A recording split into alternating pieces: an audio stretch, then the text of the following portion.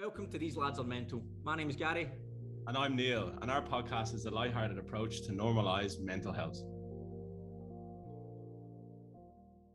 But before we start today's show, please listen to our disclaimer. This show is just a group of opinions and is not to be treated as medical advice. If you are struggling with mental health, please speak to your physician or reach out to a service such as Lifeline. Thank you.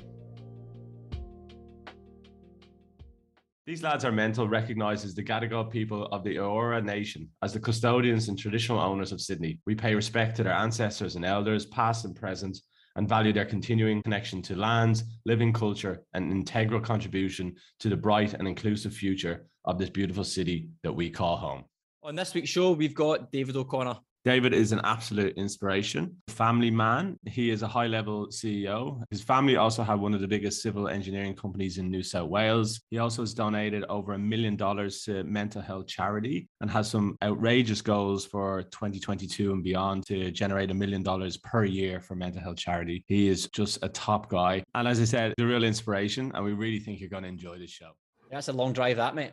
5.5 hours. Have you always been down the South Coast, or do you used to live in Sydney? I was in Sydney. I've been in Sydney my whole life. So, I got out of Sydney 2 years ago. So it's been a good change, been a good balance. Just the kids. It's very much more outdoor sort of environment and country. It's like it's 10 minutes for a place called Bega where they make the cheese. Oh, right. So is that how you say that? Is that a G? I thought it was a Q. How do you call it Becca? Did you really? I thought it was a Q because the little line just stops at the bottom of the branding. I just thought it was a Q. Well, there you go. I have it's a bit of a dirty story, but when I first came to Australia, I was in Melbourne.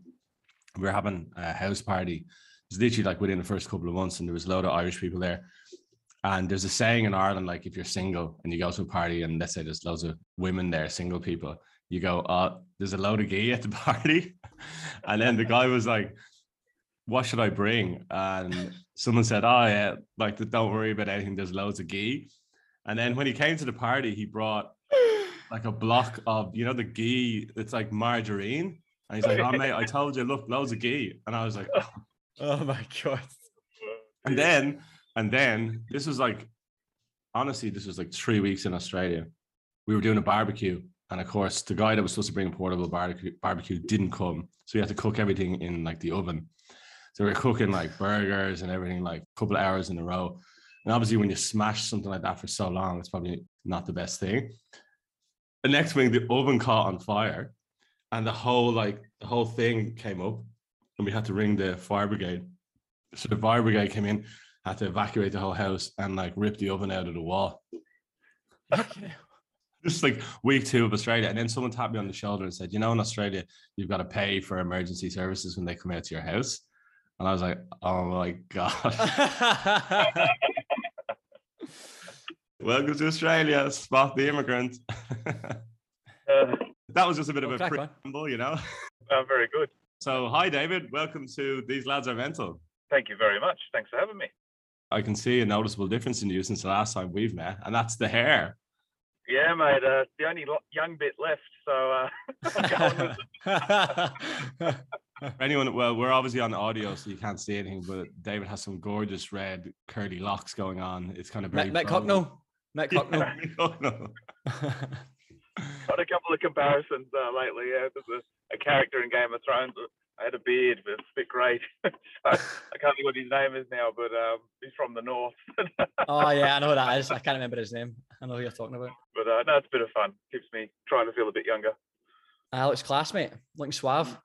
We're even getting way ahead of ourselves. I sent Gary a link to the Webby Awards, which is his like massive, like huge awards thing. I was like, I reckon we should put us in there. I didn't notice that. I read that link and I thought, oh yeah, cool. There's obviously quite a lot of podcast awards, but then I realised in our category it was like Russell Brand. It was like it was like 4th place. I was thinking, mate, I don't think we're quite there yet. Yeah, we're up against Joe Rogan, Russell Brand, Tim Ferriss. Watch out, guys. Here comes Gary. Obviously, David, pleasure to have you on here, mate. Probably the best place to start is for anyone listening is just for you to give us a bit of insight into who you are and probably why you reckon we've got you on the show, which of course we know, but it'd be good to know a bit about yourself, where you're from, what you currently do? Yeah, great. Well, look, born and raised in Australia. Both my parents are from Ireland. Dad's from Kerry, mum's from Dublin.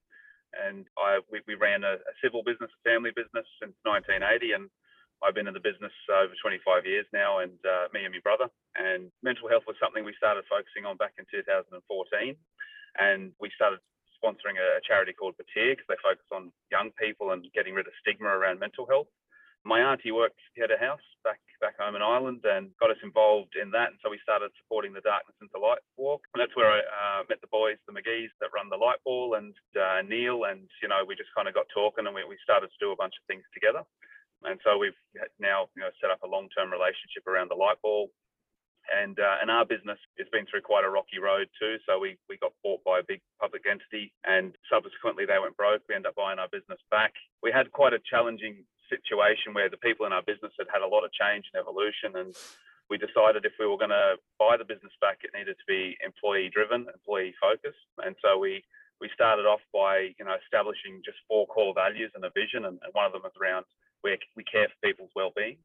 So that's been a cornerstone of how we've restarted what is now quite a large business across Australia and New Zealand, and that's been really key. And what we've done with the Light Ball and also what we've been doing with Batyr have been core to that. And so now we've just established a 5-year strategy around building events across all of Australia and New Zealand to raise funds for mental health and also Batyr. We run 2 events in every state is the vision, and one of them is around creating conversations and getting people involved, and the second one's around raising funds, so which is the Light Ball. So we've just recently established a 5-year partnership with the boys from the Light Ball, and we're going to take it across Australia and New Zealand over that period. So that's pretty exciting, and obviously, it's a great topic and it's a lot of fun. So yeah, it's a real pleasure to be involved in it. David, so quick question. So is Diona still Diona, or has that changed name? Or no, so it's still Diona, but we've got another business called Calibre, and then we've got a third business called 7Gen, which is around renewables. Just the 3 businesses, no big deal, Renewable energy, mental health, brilliant. Edging toward 2,000 people. There's a lot of people there, and again, the beauty of that is we've got so many people that if we can get them all, focused on, this cause, we can make a really big difference, and that's what it's about. So our vision, or our purpose for all 3 businesses is enabling communities to thrive, and that's really comes back to the core of how do we make a difference in the community. We affect lots of schools, we build communities, and we want to kind of take this concept around we care for people's well-being into everything that we do. And yeah, it's a really cool opportunity, and if we can pull it off, it'll be a legacy that we can be proud of. Well, we have invited the McGee brothers on, so they're busy lads, and they're like, but they're threatening to pop in at any point of the call. So hopefully we'll make an appearance, but if not, we can do them justice when we chat about the Light Bulb maybe later on. But I did want to mention the Pieta House, which you mentioned, and just for anyone that's listening, that's an Irish organization, and that started back in Ireland because if you had mental health and you had a condition, there was nowhere for you to go, essentially. And they started literally out of a house where people could come, stay there if they needed to, get food, and just like start the whole pathway. And that's one of the things, David, we've spoken about, which is definitely getting better, but it's actually part of our things to maybe look at is like create some kind of a pathway for people that if you do have some kind of mental health condition, like what can you do? Where can you go? Who can you go see? Because there's not really a pathway for people right there. So Pieta House was quite innovative in that sense, in terms of it started to be that first step on the ladder for people to try and go and seek some help. I was just going to say, just to jump ahead, David, I find it interesting that you said you started all the sort of mental health stuff in 2014. I mean, for me personally, that feels like you're quite ahead of the sort of 8 ball in terms of everyone else. I feel like in the last maybe 3 or 4 years, it's really came to the surface. But I think 2014, did you find that there wasn't really a lot going on in terms of mental health awareness at that point? No, I don't think it's as core as it is now. It is much more, mainstream, I suppose, or normal to really put effort into this. But yeah, look, back then, my experience was we'd done a lot of support around cancer institutes, and I've got a history of some cancer issues, and that was great. But to me, I felt like mental health and the traumas that come out of it affect people's health, and it causes things like cancer, heart disease, and it goes to the core of an awful lot of health issues that people face. And we were really keen to focus on something that focused on prevention rather than cure. And for me, prevention is about stigma. It's the fact that, our inability to ask for help because we're concerned about the stigma around being mentally unwell or having a tough period, what that means and what people will think of us. And it makes it really hard for people to ask for help. And so in our view, we thought, well, we can focus on stigma. And if we can get rid of stigma in young people, that's really cool. And what's fantastic, I've just actually supported Batyr they've just reached their 10-year milestone. So there's kids that went through those programs 10 years ago that are now adults. And for me, it's really cool to think that there's now a new generation out there in their mid-20s that, doesn't have stigma around mental health. It's like a broken arm or a sniffle. You go to the doctor, you ask for help, you get help, and you don't have to have all that, weight around what does it mean or what will people think of me. And that's just so important. That's great. That's amazing. And we interviewed Nick Brown from Batyr on. He was our first guest interview. Seems like ages ago now, Gary, but a few months ago. We're huge supporters of Batyr as well. And I didn't think about it like that before, actually, around that next generation. And like often it's difficult to see how you can fix a problem. But if you just start with a generation, it's amazing how quickly you can flick the switch. But I want to take just a quick step back. So, we've spoken briefly about Diona. You mentioned your Irish heritage. So could you tell us a little bit about what was that like, parents from Ireland come to a place like Australia and then setting up from a civil point of view, like one of the biggest businesses in New South Wales, or is it Australia? Could you tell us about that story a bit? Yeah. So look, Mum and Dad met back then. It was the Catholic Club in Burwood, was where all the Irish people used to hang out, and that's where they met. I think before they got married, they'd set up the business already. It operated out of the house. Dad had a backhoe. His uncle actually had a civil company over here, but he was somewhat of a prick relation, so he didn't really get much of a go in the uncle's company. So pretty stubborn sort of a fella. So went out and started his own thing. That's where it began. It has been a family company. Like my grandfather, my mum's father worked for Dad. My mum's brothers were also worked for the business, and then obviously me at different times. But it was very hard. Like back then, the Irish community in Australia was, like it is now, very, very tight. But Australia was a much smaller place. You had huge concentrations of Irish populations in certain areas, and that kind of Burwood, Ashfield, Stratford area was one of them. So they got a lot of support from that community, and the business they ended up establishing had a huge presence of Irish people, as did a number of their peer businesses in the industry. It's like Italians and concrete. I think it's the farming background, but Irish people love taking on risk, and they love digging holes and dealing with big gear and diesel fume. I think that's why there's a lot of those sort of Irish contractors out there that do this sort of utilities and civil game. Well, it's that whole the whole thing with Irish people. They say like Irish people built in New York. Those photos of the beams with the lads sitting with no harnesses. They were all Irish lads. And then I think even the Harbour Bridge in Sydney. I think one of my wife Sue's friend's great granddad was like the main architect behind that. But I think a lot of the people who worked on the bridge were Irish as well. So it's mad what they've done across the world. I think there's like 80 million Irish descendants across the globe for a 5 million population. It's it's a crazy ratio. Yeah, it is. And I think two attributes of Irish immigrants is one that they're willing to take on hard work. But the other thing is they're willing to take risks. They're all very entrepreneurial. And so I think those two things are why we've got an industry that's got such a strong heritage in Australia around Irish people. So yeah, do you know what's interesting from a cultural point of view? I don't know if we mentioned this before, but when I was back in Ireland, if you needed to go to like the dentist or anything like that during the day, you'd have to put in like a timesheet, like, to get an hour off unless it was at your lunchtime. Or if you pulled a sickie or something like that, like the next day, your boss would be standing over you, breathing, going, "What's wrong with you? You look fine." And then I came to Australia and I was like, people just wouldn't come in on Monday. It's like, "Oh, I'm just popping out to send a text, not coming in today." Yeah, you send a text at 10 minutes to 9 going, "I'm not going to be in today." And I actually think the latter is, obviously if people take the piss, that's not good, but it's such a better culture over here. But having said that, Irish people, you're dead right. When you come over here, have this work ethic of they work until the job gets done. Like they don't clock watch, it's not like, "Oh, it's 5 o'clock, I'm going to knock off." You have it ingrained in you. Like if this job has to get done, I'm just going to do it. And they'll come in on weekends and they'll do all kinds of sorts. So yeah, that is definitely a good trait of us Irish people. Well, it It is, and I think it's also one of the biggest challenges for Irish people. I grew up working with a lot of those kind of Irish guys that worked on Snowy Hydro and those iconic projects, and I inherited a lot of those attributes where you're constantly got this.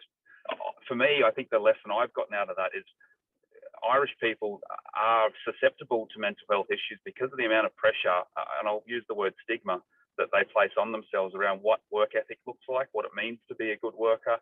There's also this kind of respect thing that we have for each other, and we don't speak out of school. We tend to, when there's a concern, you're not out there like Australians. They're great at vocalizing their concerns. And I think as a culture, if we're generalizing, and it's a huge generalization, but I think our culture is more so to keep our head down and our bum up, and that doesn't always support great mental health. And I think when we first started taking this focus, for me, that was really clear. When I was cutting my teeth up, coming up through the business, I felt like I had to earn my stripes. I had to work harder than everybody else or than the person next to me to get that respect, because it was really important, and that was what was in my culture or my heritage. But I think ultimately I put huge pressure on myself, and I ended up having anxiety and issues, and it wasn't because of the pressure others were putting on me. It was the pressure I was putting on myself.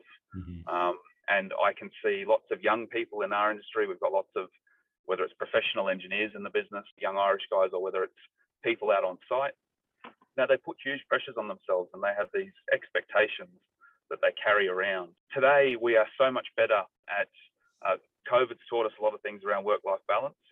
People are now able, and particularly in white-collar roles, to, if I've got to go to the doctor in the middle of the day, like you said, or those things are now completely acceptable, and we all have permission to do that, whereas I think we didn't give ourselves permission previously.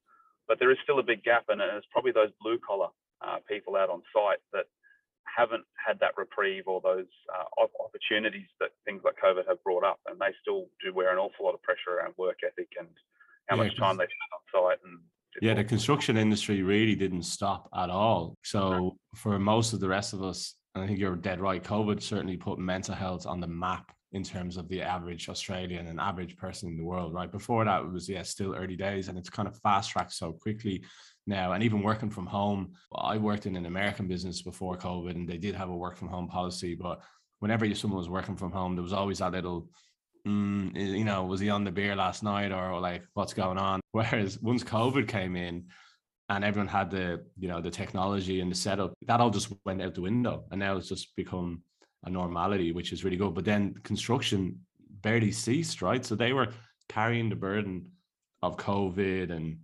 providing and, all that kind of stuff, and that fear factor, but they still had to get out and work 8-10 hours a day, it's like they were under a lot of stress in the industry. And did you see that from working in it? Like, did that elevate, amongst your staff over the last 2 years, maybe more than the average person? Absolutely. I think, but I also think, people in those white collar professional roles, and we have a lot of those people in our business, they have an outlet and a voice to voice their concerns. They get heard, and management and others, leaders, respond to those concerns. But again, I still think there's a huge cone of silence that sits around what people are doing out on site, and in those, hardcore blue collar roles, they're not getting the levels of support, and the stress levels are incredibly high. I think I know across our whole business, while everything's been going really well, people they really need a break. It's been a long 2 years, and just getting in front of their families and outlets they haven't been there. It's the first time actually since I've been here nearly 10 years. It's the first time in that whole time that I've heard Australians say, I just cannot wait for Christmas. Because I think normally in Australia, not that every day is a holiday here, but you can just go 2 hours down the coast and here in Sydney, and you hit Jervis Bay, you can go to the Hunter for a weekend. Like, a lot of times, I feel like we have a really nice balance of life here in Australia generally. But this year, it feels like everybody is at that complete boiling point.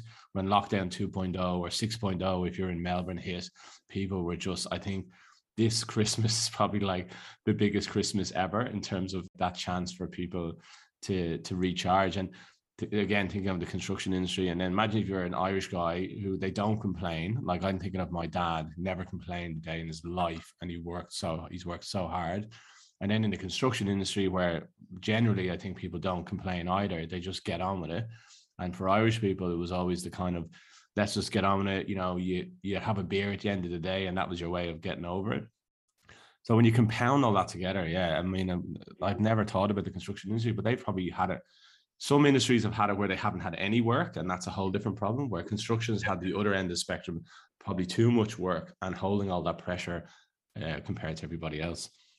Yeah, and I think there's that culture too. It's a human culture, but it's definitely an Irish one, which is make hay while the sun shines. And while there's plenty of work to be done, everyone jams in and gets it done. And it's been a long 2 years without a break, so it is definitely an issue.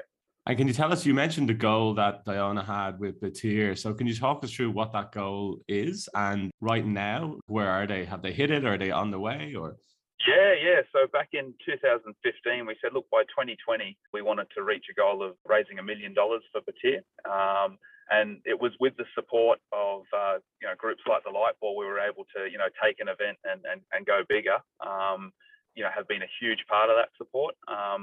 And we raised $1 million by 2020. So that was really cool. Got to hand them over a big novelty check, but now we've refocused on where to from here. And $2 million. Well, I really think once we hit our straps, we're probably $1 million a year is what we could do. Wow. So we kind of established that goal. It's probably more of a 2026 goal. So if we can get these 2 events in every state up and running, we've also focused on. We want to focus on Batyr, but we also want to focus on other local charities. So there's some great examples of where there's, we want to make it something that's a bit more nimble, so that the people that run the committees in each of the locations can drive, some of the regional and local issues. So Batyr is a focus, and we're saying, look, 2/3 will go to Batyr, but the other third let's go find a local charity that supports this initiative around taking care of people's well-being. And see what we can do. So I think, look, we've been a bit slow to start with the whole COVID environment, but next year is quite a big year for us. We're looking at community events in kind of March, April in Sydney, Brisbane, potentially Adelaide, Canberra, and Perth. And by the end of the year, we're really hoping for light balls in Sydney, Brisbane, Melbourne, and Perth. So that's a pretty big step up from where we all are now, and that's pretty exciting. But the following year, chuck a couple more states in there and a couple more events, and I think we're comfortably delivering $1 million of funds a year to this cause. Phenomenal, mate. Phenomenal. Unreal. Well, we should put really a donation button or something on our website and page, to kind of help you guys out. Every dollar, $5 a week. Well, I think the main thing is, it's about supporting the Lightball. We've got a great cause there, but we're for your Sydney viewers, we're looking to run potentially something like a community fun day. So, barbecue, maybe a little digger that people do a competition on, tug of wars or whatever. It's kind of a bit of fun and get, all sorts of people from the community involved, and just raise a bit of awareness and have a laugh, but also to kind of raise awareness for that Lightball event later in the year. So that's the aim. Yeah, and the Lightball, which we've spoken about in the very first episode, Gary and I just kind of had a chin wag as a bit of a pilot. So people, listeners to the show will already know about it. But at the height of its game pre-COVID, I think we had 1,000 people at one of the balls, which is unreal to think, like 1,000 people at a black tie ball, all supporting mental health. And what's that statistic? Like the average person will tell something, or if they have a positive experience, they'll tell at least 10 people. So there's like 10,000 people, like just with one night, not to mention all the lead up in socials and so on. We actually were trying to always put a figure on what our reach was, but you could argue that was maybe 50,000 plus across the whole year in the lead up, maybe even 100,000, which is like, again, we often say like, oh, things aren't going to make a difference, I'm too small. But like by you going and getting your bum on a seat or something like that, it really can make a difference. And I remember the stories we would get of how people like saving people's lives because they finally found somewhere that they could belong, and could open up. So yeah, it really is a credit. And even with the Lightball in Sydney, it's kept going during COVID. They did a smaller event, I think, the first year of COVID, and then I think they even did a catch up last year as well. So yeah, just a phenomenal group of people. So hopefully, is it going to happen in 2022? Is there a date yet, or is it still working through it? No, so it'll definitely happen in 2022. Nothing will stop us.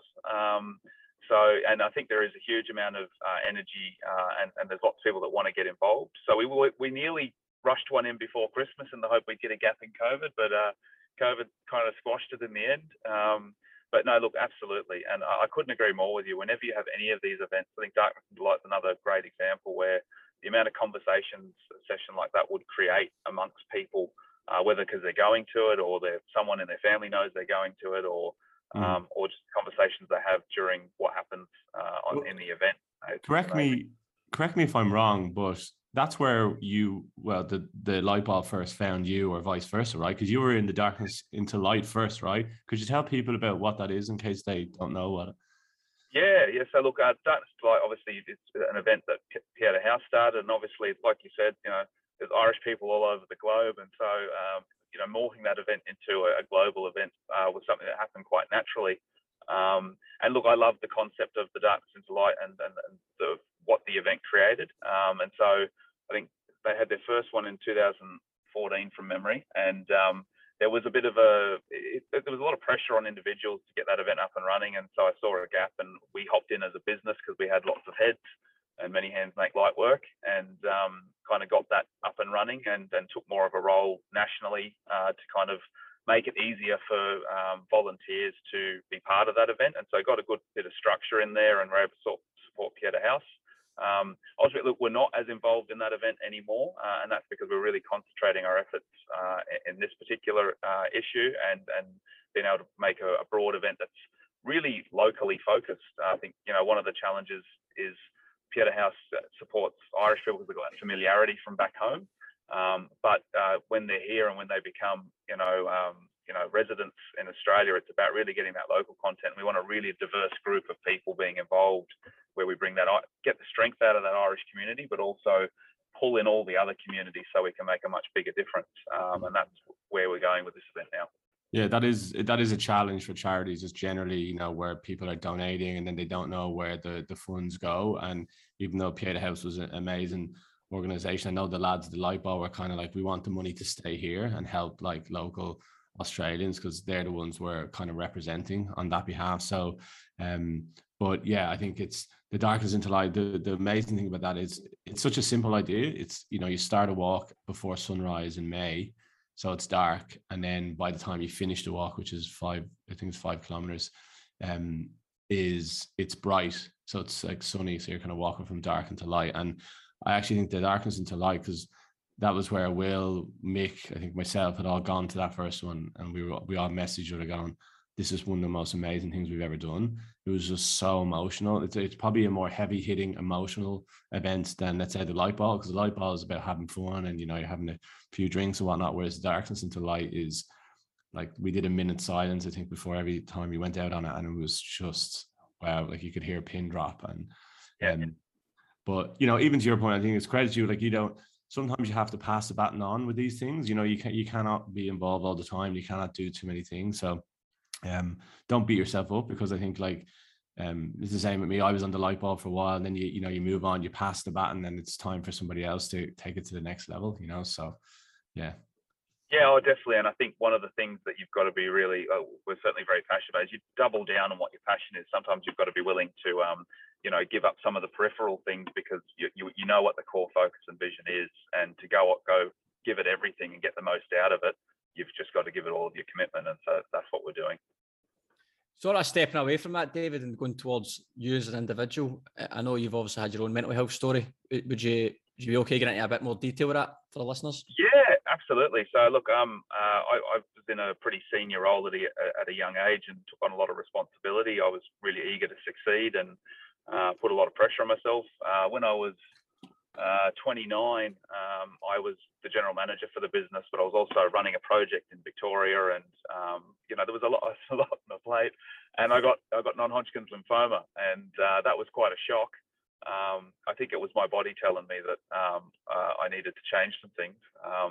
Unfortunately, I didn't really listen. So as soon as I got over that, I got straight back into it, and a year later, I got it back.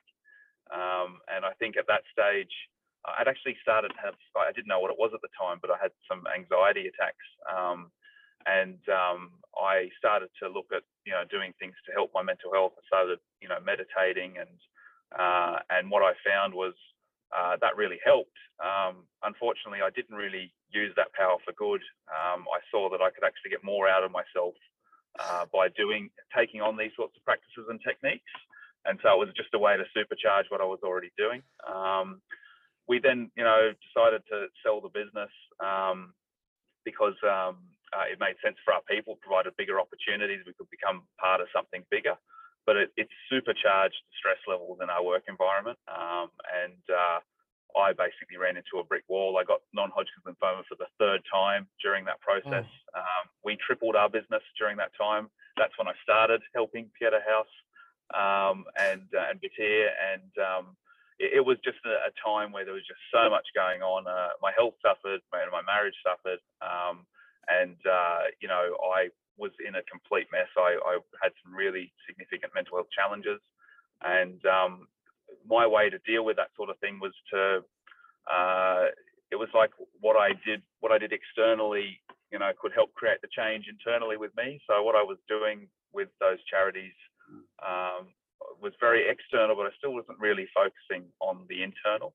And for me, I've actually, since our business, the overall business that bought us nearly went broke, and so that created a lot of stress as well.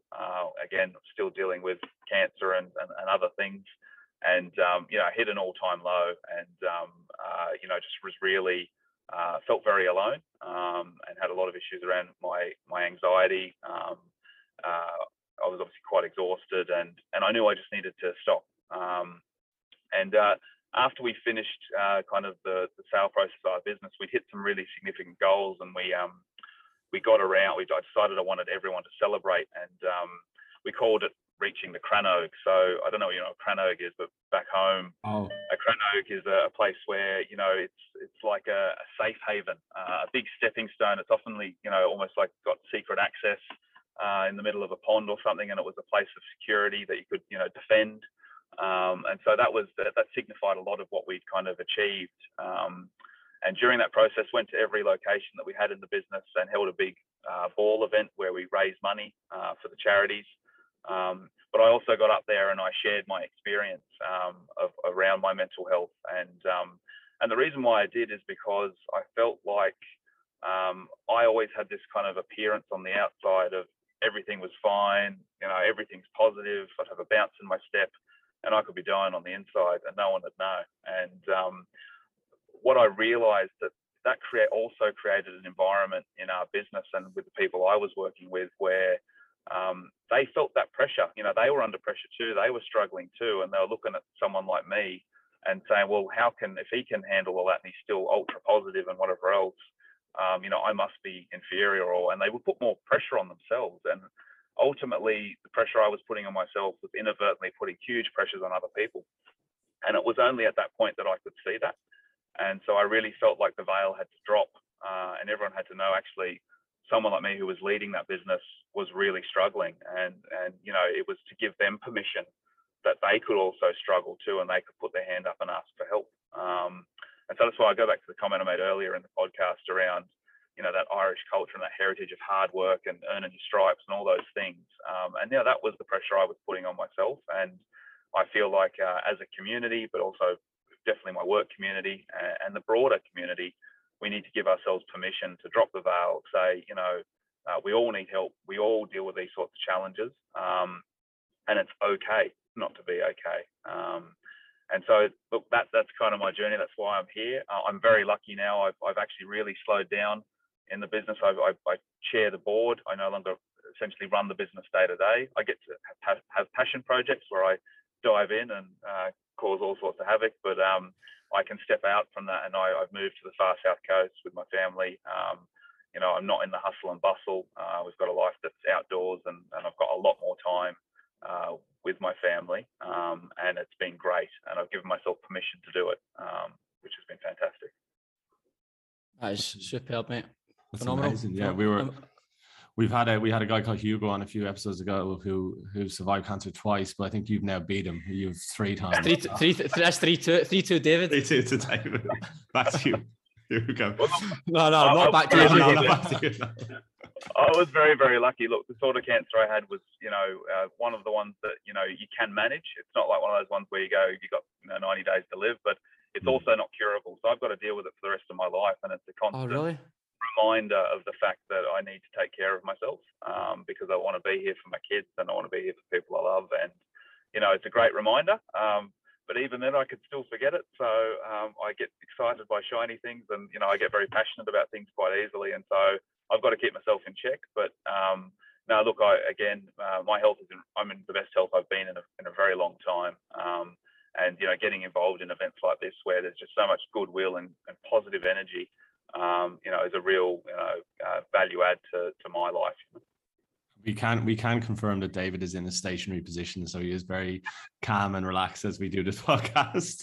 But I love that statement you said. I never heard it like that before. I did, like the realization that the energy that you were projecting was actually rippling onto your employees, and that for me that's like a real aha moment, because if you're the CEO or the boss, you're actually promoted with culture and society to do the opposite, to be that legend, that strong person who works at their arse off, and then that inspires everybody else.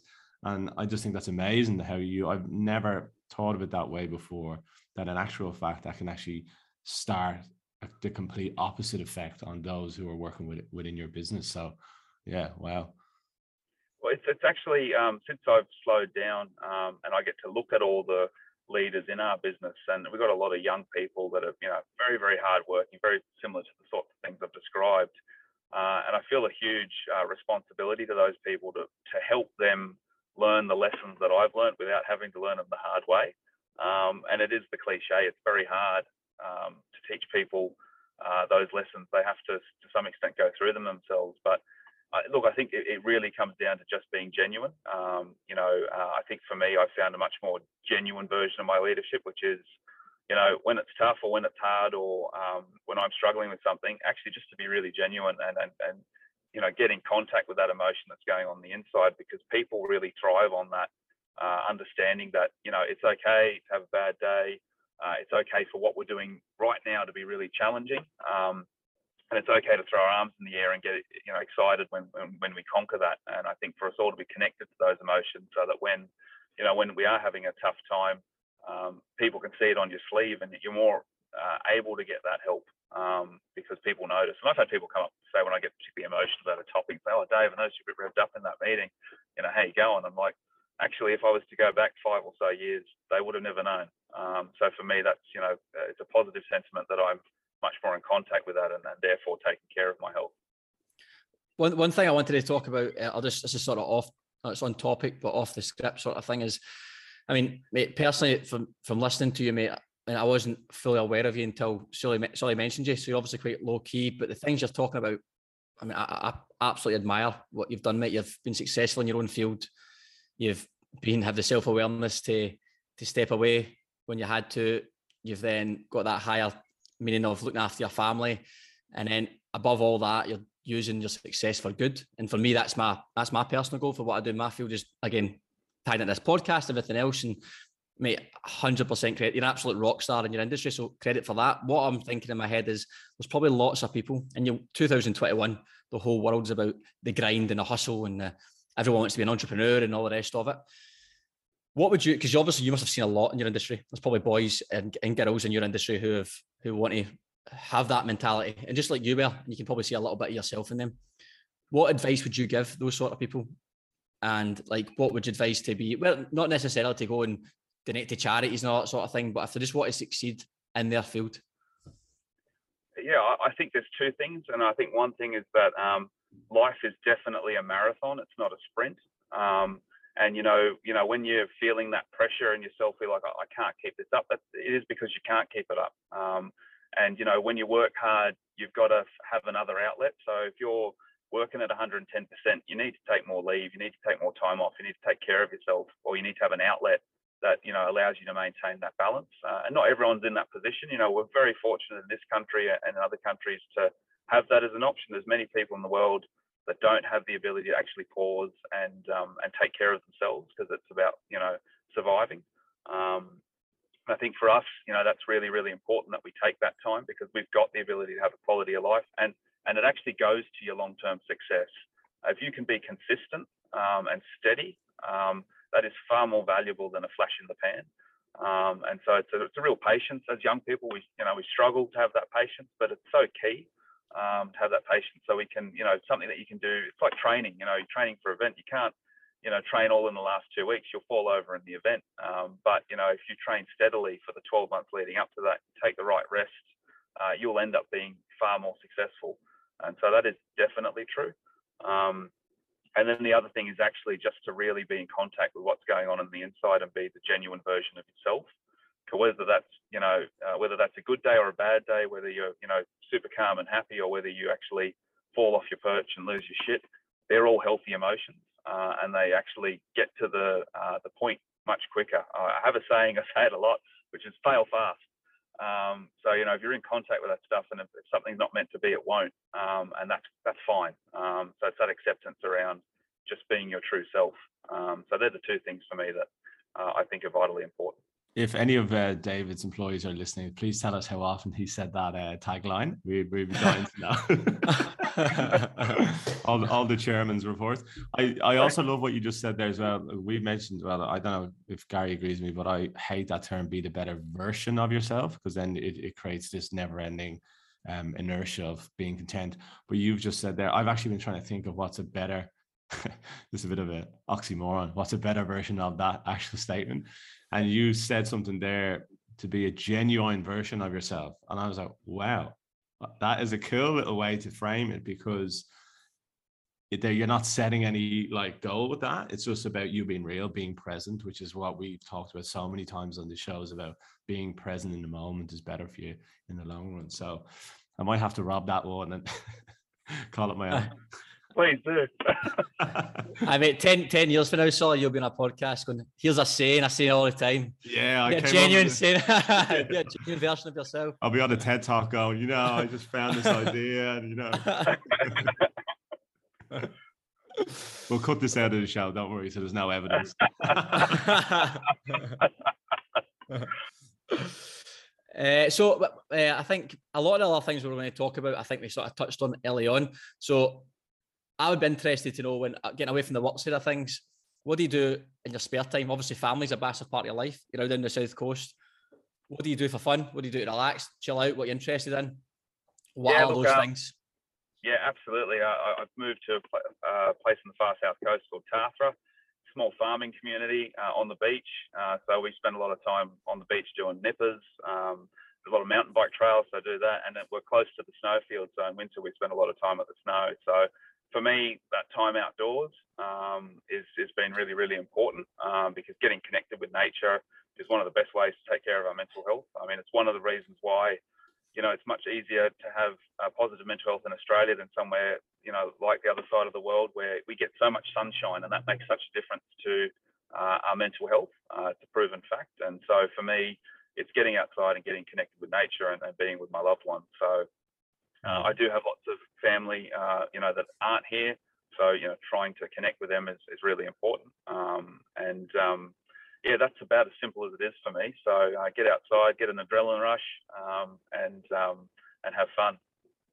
It sounds like you don't have this problem, but as you said earlier on, there are people in this world that are less fortunate, let's say, than we are here in Australia. And sometimes you do have to kind of pinch yourself and go, I've been complaining in COVID, going, I haven't been overseas in 2 years. The last time I was away was Vietnam, and I can't wait to get back to Bali or like Fiji. And you're like, God, they're like beautiful things to do, but in the grand scheme of things, sometimes you have to really just put yourself into check and go, we're lucky to be, Australia is probably one of the best places in the world to be for COVID. As you said, we had the sun, you could still go to the beach.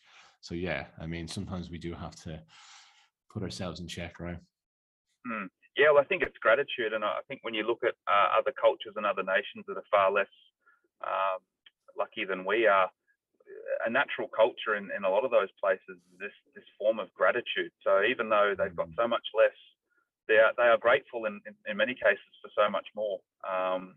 And that's something we all need to take. It does take a real mindfulness to do that. And I think we've all got room to improve there. Yeah, that's probably a better way to frame it, actually, more from a gratitude standpoint rather than what I said earlier on, which was like kind of almost complaining about it. I'm actually really bad at gratitude. Gary, you're better. I know you like write down your achievements and stuff. And I think Irish people are a bit like that generally. We're not very good at gratitude towards ourselves. So maybe it's more about just like appreciating where you are rather than trying to, feel bad about it. Or yeah, because you're right. Like I remember I went to the Philippines and, met guys who had like, soccer jerseys that were ripped on their back that brought us out in boats, and they were like just the happiest guys on earth. Like, and they were just, sometimes you almost feel jealous. You're like, oh, I wish life was a bit simpler, because you wouldn't have all these stresses that we carry, in everyday life. So yeah, happiness. What's that little short story? It's like some successful businessman goes out to a Spanish fishing village, and there's a guy sitting there with his beer, with his fishing rod. And the guy says to him, "Oh, can we go out in the boat with you?" He comes out, he gets lots of fish. And the guy goes, "Oh, you're amazing at that." He's like, "You've got so much fish. Why don't you start a bigger business?" He's like, "Well, how do I do that?" He's like, "Well, you get fish, you charge tourists this much money, you get a bigger boat, then you get more fish and you get the people to work for you." He goes, "Then what?" He goes, "Then you get a bigger boat, then you go international, you make a fortune." He goes, "Then what?" He goes, "Well, then you get to chill out with your beer and fish." He's like, "Been doing that the whole time, mate." I mean, I've been doing that the whole time. I love that story. I think it's absolutely the epitome of gratitude and acceptance. And there's so many other nations that have got this, in their culture as really well understood. I think it's something I love to surround myself with people like that. We just celebrated a 15-year anniversary for a lady in our business, and she joined me. English was her second language. She was from Iran, and she's been in our business for 15 years. She's grown with it. But again, she is so grateful for everything that happens to her, and she's one of the most humble people I've ever met. And I just love to spend time around a person like that, because for me, it's a great mirror to look at and say, actually, that's the thing I want to connect to, because I think ultimately that's where happiness comes from. So, I think there's two sides to it. Yeah, 100%. I think gratitude is so powerful, and we don't appreciate it enough. And there was a huge study over, I think, the course of 30 years that was only released, I think, last year or the year before, which actually showed immigrants perform or give back to the GDP. I think it's twice as the average citizen does of any country. And that was like, I think, a global study. And yet, there's still that stigma in that topic that, letting people in and borders closed and But if you give someone a second chance at life, they're going to repay you back in troves. So like, oh God, that's a whole nother podcast that we need to set up about. But yeah. I wish we could welcome more people into this country, because it's such a huge country. Like you said, it was a small country maybe back 20, 30 years ago, but there's such a vast amount of space here, and there's so much innovation going on, and we have room for more, so 100%. And I wanted to ask one question, David. I mean, as Gary said earlier on, your story in itself is super inspirational, just as inspirational as anyone else you would see, on a TED Talk or anything else out there, for so many reasons. But you're obviously a very altruistic guy. You give back. You've met so many challenges in your life. Like, where does that care factor come from? I mean, I could be biased and say it's the Irish in you, but do you think it's environment? Is it nature versus nurture? Your parents, how you were brought up? Like, what do you think set that off inside of your own, psyche? Look, I think both my parents definitely were have been very giving of their time and their energy to the community. We got involved in there were a lot of Irish events when I was younger. So I think definitely my parents and that culture. Look, I think the other thing, I am a pretty emotional sort of a guy. I think I haven't been in touch with that for a lot of my life, because I've been trying, when I was younger, I was trying to be that, professional sort of persona. And for me, actually just getting connected to emotionally what gives me a feeling of doing the right thing, it gives me a great deal of happiness. And I think I've been far more connected to that in the last couple of years than I had when I was younger. So I don't know. It's probably the short answer, but I certainly had some very good examples in my parents and my family. Brilliant. Yeah, you're a family man, David, and I think Neil probably can connect to this question more than I can at the moment. But what's dad life like? Obviously, being a successful CEO and Do everything else you're doing. How many kids did you have? The Irish 9 kids, or? No, I've got 4 children. One of them I don't get to see anywhere near as much. So that's one thing that I wish I was better at. But I've the 3 children I've got down here. They're just they make me a better human. And I think for me, again, what children bring is they're very much in the present. They're very, very grateful. For me, it's about trying to just be present with them. Because I think when I was younger, and I think it's actually a lot of your listeners are probably in that bracket where a bit like you, Neil, you're just having your first children. You're working. You're trying to deal with mortgages. You're in the peak of the work effort in your career. And those things don't meld together very, very well. It's very, very hard for so many people having a job, paying off a mortgage, having children, and everything that comes with it.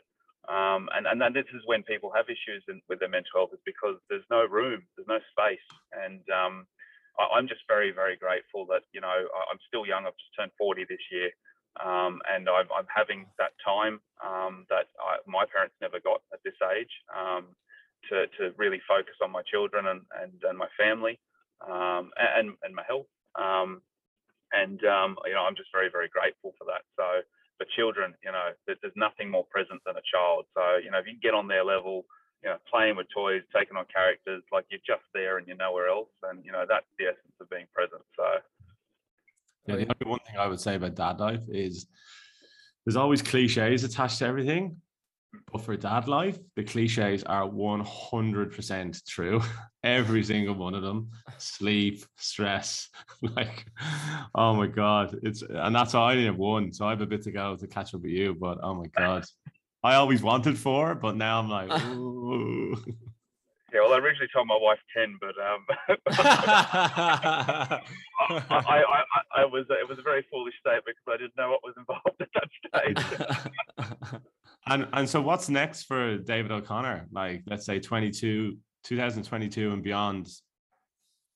Look, I'm very fortunate to be where I am with my professional life, and it's really about focusing on building a values-led business for us. So for the next couple of years, it's just about steadiness. I talked about that marathon rather than sprint, and that's what we're setting ourselves up for, is just a steady marathon and a legacy that we can be proud of. And so, look, I definitely I get more and more time to do things like what we're doing with Batyr, and then that is an intention to continue to do that. But other than that, I've been really, really future focused my whole life. I've always been not focusing on where I am now, and I've been focusing on 10 years into the future. And so for me, I've never been in a place where I'm generally just dealing with today. And as much as I get to do fun stuff around looking at the future of our business, for me, it's actually just been focusing on what we're doing now. So even for the first time in my life, even my little projects around the house and stuff, they're just focused on what I'm doing this week and next week, not about what I'm doing, 5 and 10 years into the future. So for me, that's been a real gift. And for me, I really want to stick in that vein. So I'm not going to try to get too far ahead of myself. I'm going to fall into the next thing that happens and just enjoy that process. Maybe a 5th child, or no? No, I don't think so. We get what do you call it? We get a burst of energy around that topic every now and again. we go. No, actually, we are 40. Not that that's old, but yeah. I think we're grateful for what we've got. We're really grateful for what we've got, and we keep coming back to that. So. I mean, it is what you've just said there as well. Most of the time you go for an interview, people will ask you where you want to be in the next 5 years and everything. Yeah, you're right. Most of us always think about the future, the house, the mortgage, the next job, the pay raise. So I think that's also your train of thought there is quite refreshing as well. It's like, maybe we just need to think about the day and be present, because when you do that, all the stresses hopefully won't be as severe. So yeah, I like that. My dad used to say to me, he said, just remember, the problem you're having today won't be there next week. But what I do find is when you take all of that material that sits around in your head and you think about the material that's either focused in the future or focused in the past, and you just take those two things out of your head, there's pretty much nothing left.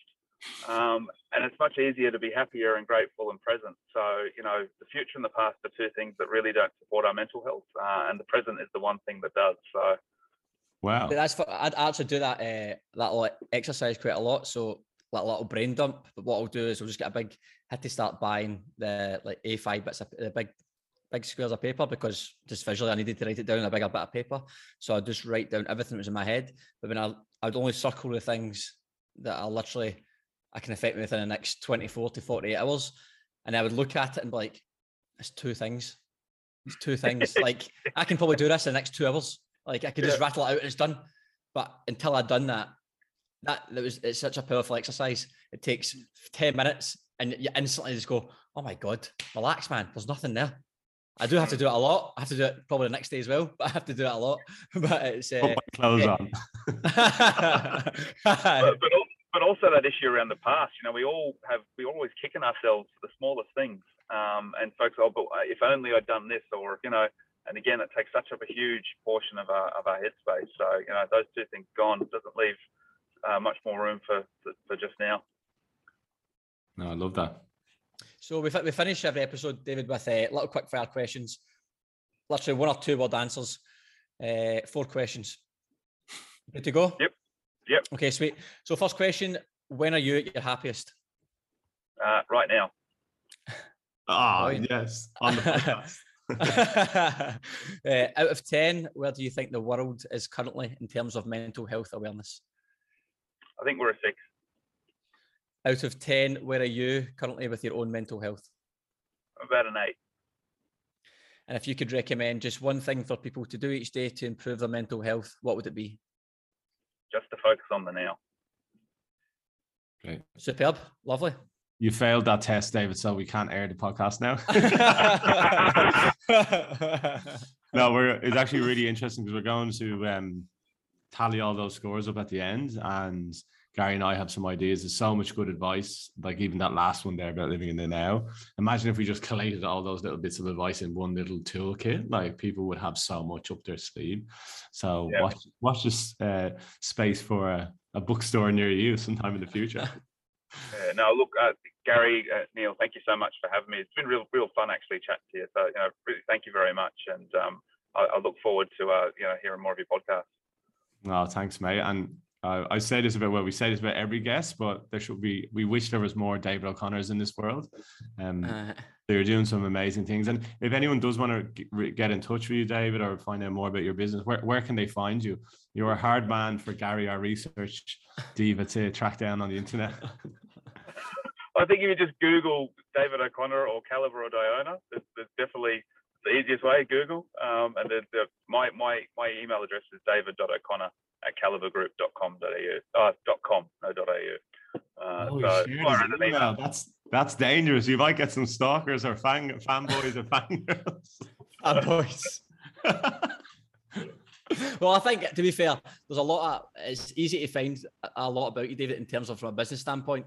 But like I've mentioned already, I think you're massively inspirational of all the other things you're doing. Obviously, there's a little bit about what you've done with Batyr, but like just the simple things that you've mentioned in terms of like what you're doing now. You've moved away to spend more time with your family, and what you've done to giving back to charity, and how your business is focused around those values. There's a lot. It's very easy to find out how successful you've been. But I think those other things to me is which makes me look up to you even more, which is amazing, mate. So credit to you. And I'd encourage people to find out, or at least listen to this episode to see the amazing work you're doing. Oh, no, look, thank you. I've failed enough times to figure a couple of things out. So, thank you so much for having me. It's been a real pleasure. Oh, you're right, mate. Spot on. Thank you very much. Take care of yourself, guys. See you later. Thanks for your time, mate. Cheers, nice to see you. Bye. Bye. See ya. Oh, what a legend. He's so cool, isn't he? He's a legend, man. That's an absolute hero, man. He is. What a guy, man. Don't forget to follow us on all the social media channels, including Instagram and Twitter, @TheseLadsAreMental. And if you do have a topic or a guest or subject that you want us to talk about, please do get in touch and send in your suggestions. Thanks for joining us on today's show.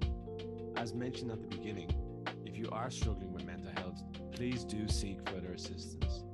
Here's who you can get support from: Lifeline, Beyond Blue, Batyr, and the Black Dog Institute.